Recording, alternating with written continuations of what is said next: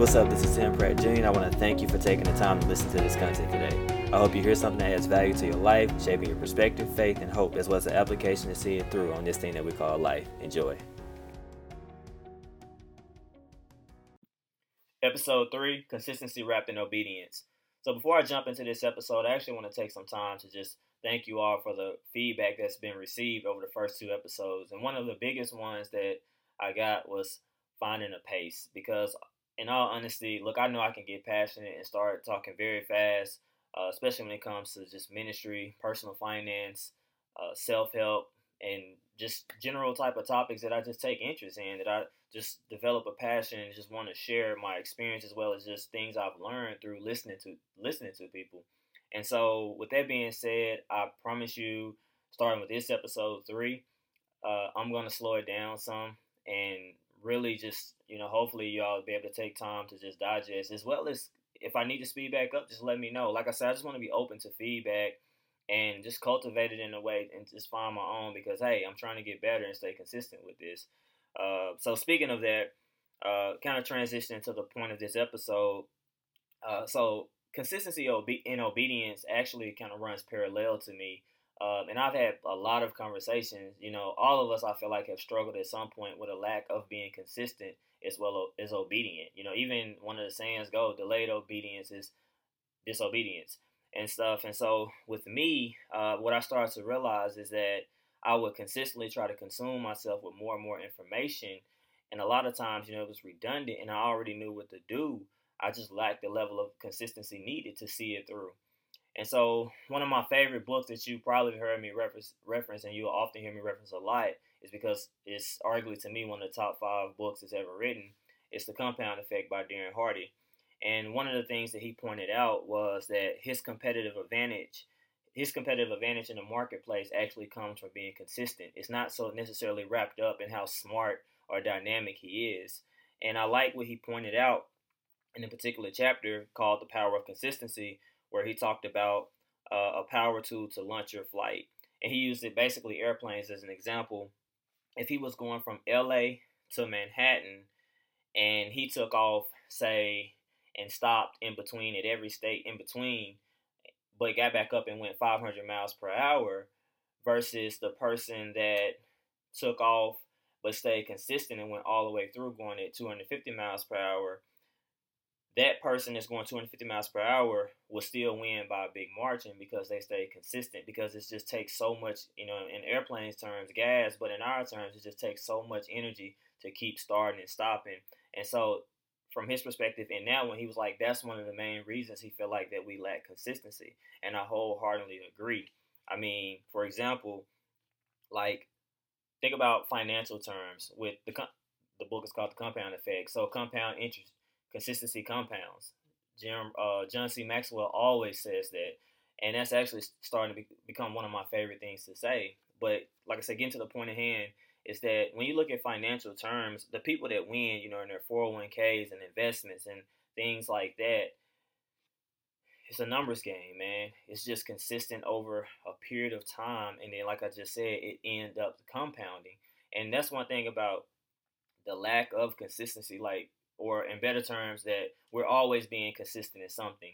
So if I'm not eating healthy, if I'm not going to the gym, I'm actually consistent in that, and vice versa. If I'm pouring my money into investments, trying to grow, trying to work out, trying to run, I'm consistent in that. And so I really feel like that's a very important principle to just understand and live out. So now it's kind of transitioning to more of a biblical narrative.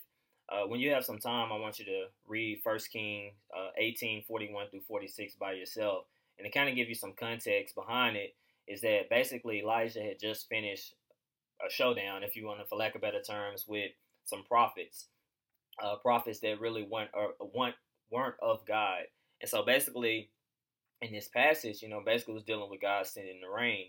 And so in it, what I really want to note out is that Elijah had basically told his servant to go up and look toward the sea, and his servant didn't see anything. And so after that, Elijah told him to go back and keep looking 7 times. And one thing about when you read that same passage in the Message translation, it pointed out if necessary. And so basically by the 7th time, it was there. And so bringing it all together on why I chose that passage, being led by God, is that it's kind of two key things.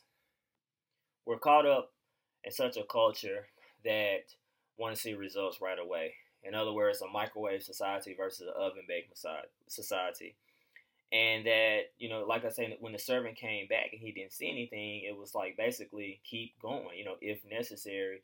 And sometimes, honestly, my interpretation of that, if necessary, in the message translation, is go until, go until you start to see results, go until it compounds. And that's basically what ended up happening when the rain had came.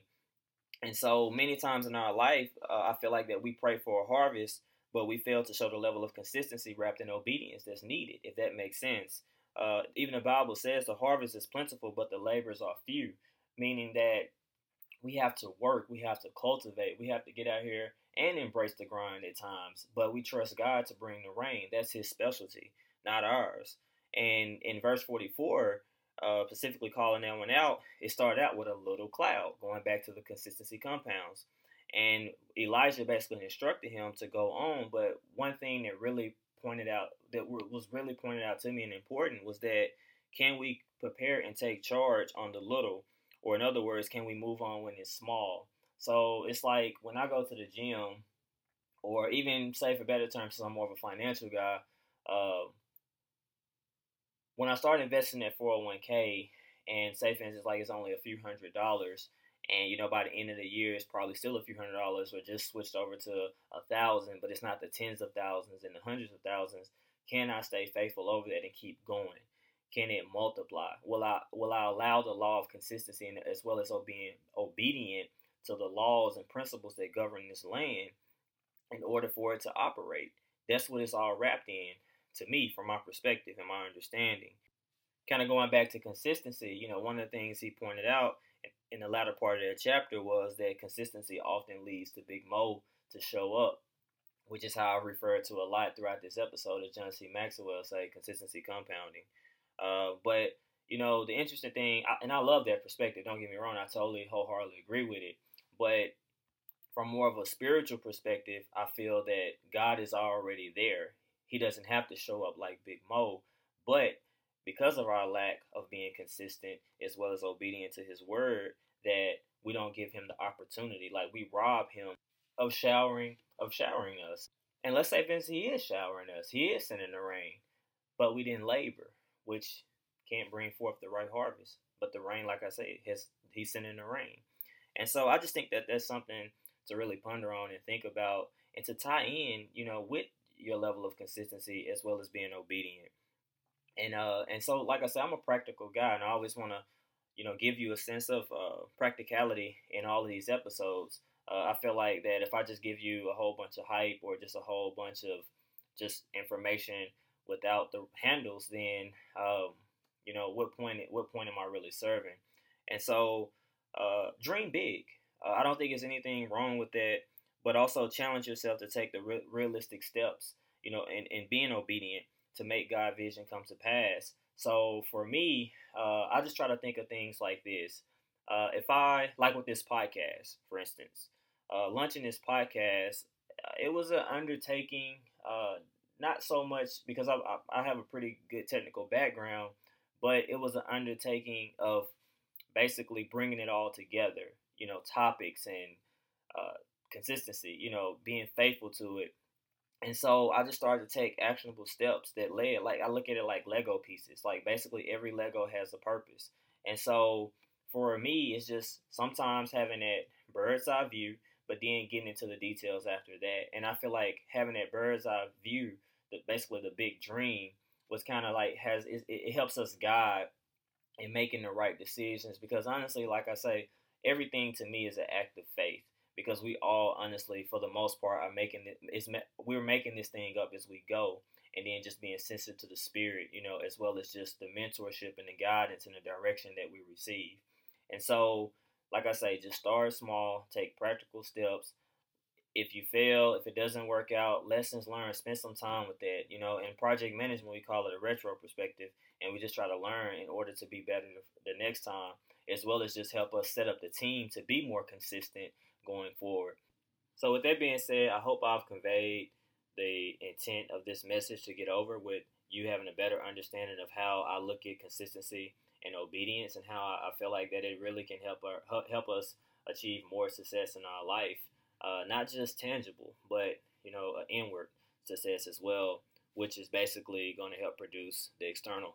And so just bear with me. And like I say, I don't want to do too much editing on these episodes. It's not saying that I want to just put anything out there, but I also want to show that level of transparency that, look, hey, we're all in this thing together, and we're growing and just trying to win at this thing that we call life. Hey, what's up? So once again, I want to thank you for taking the time to listen to the content today. I also encourage you to subscribe to the podcast, as well as share with family, friends, and on your social media platforms. Also, check out www.timothypratt.org for more information about this thing that we call life. Be blessed.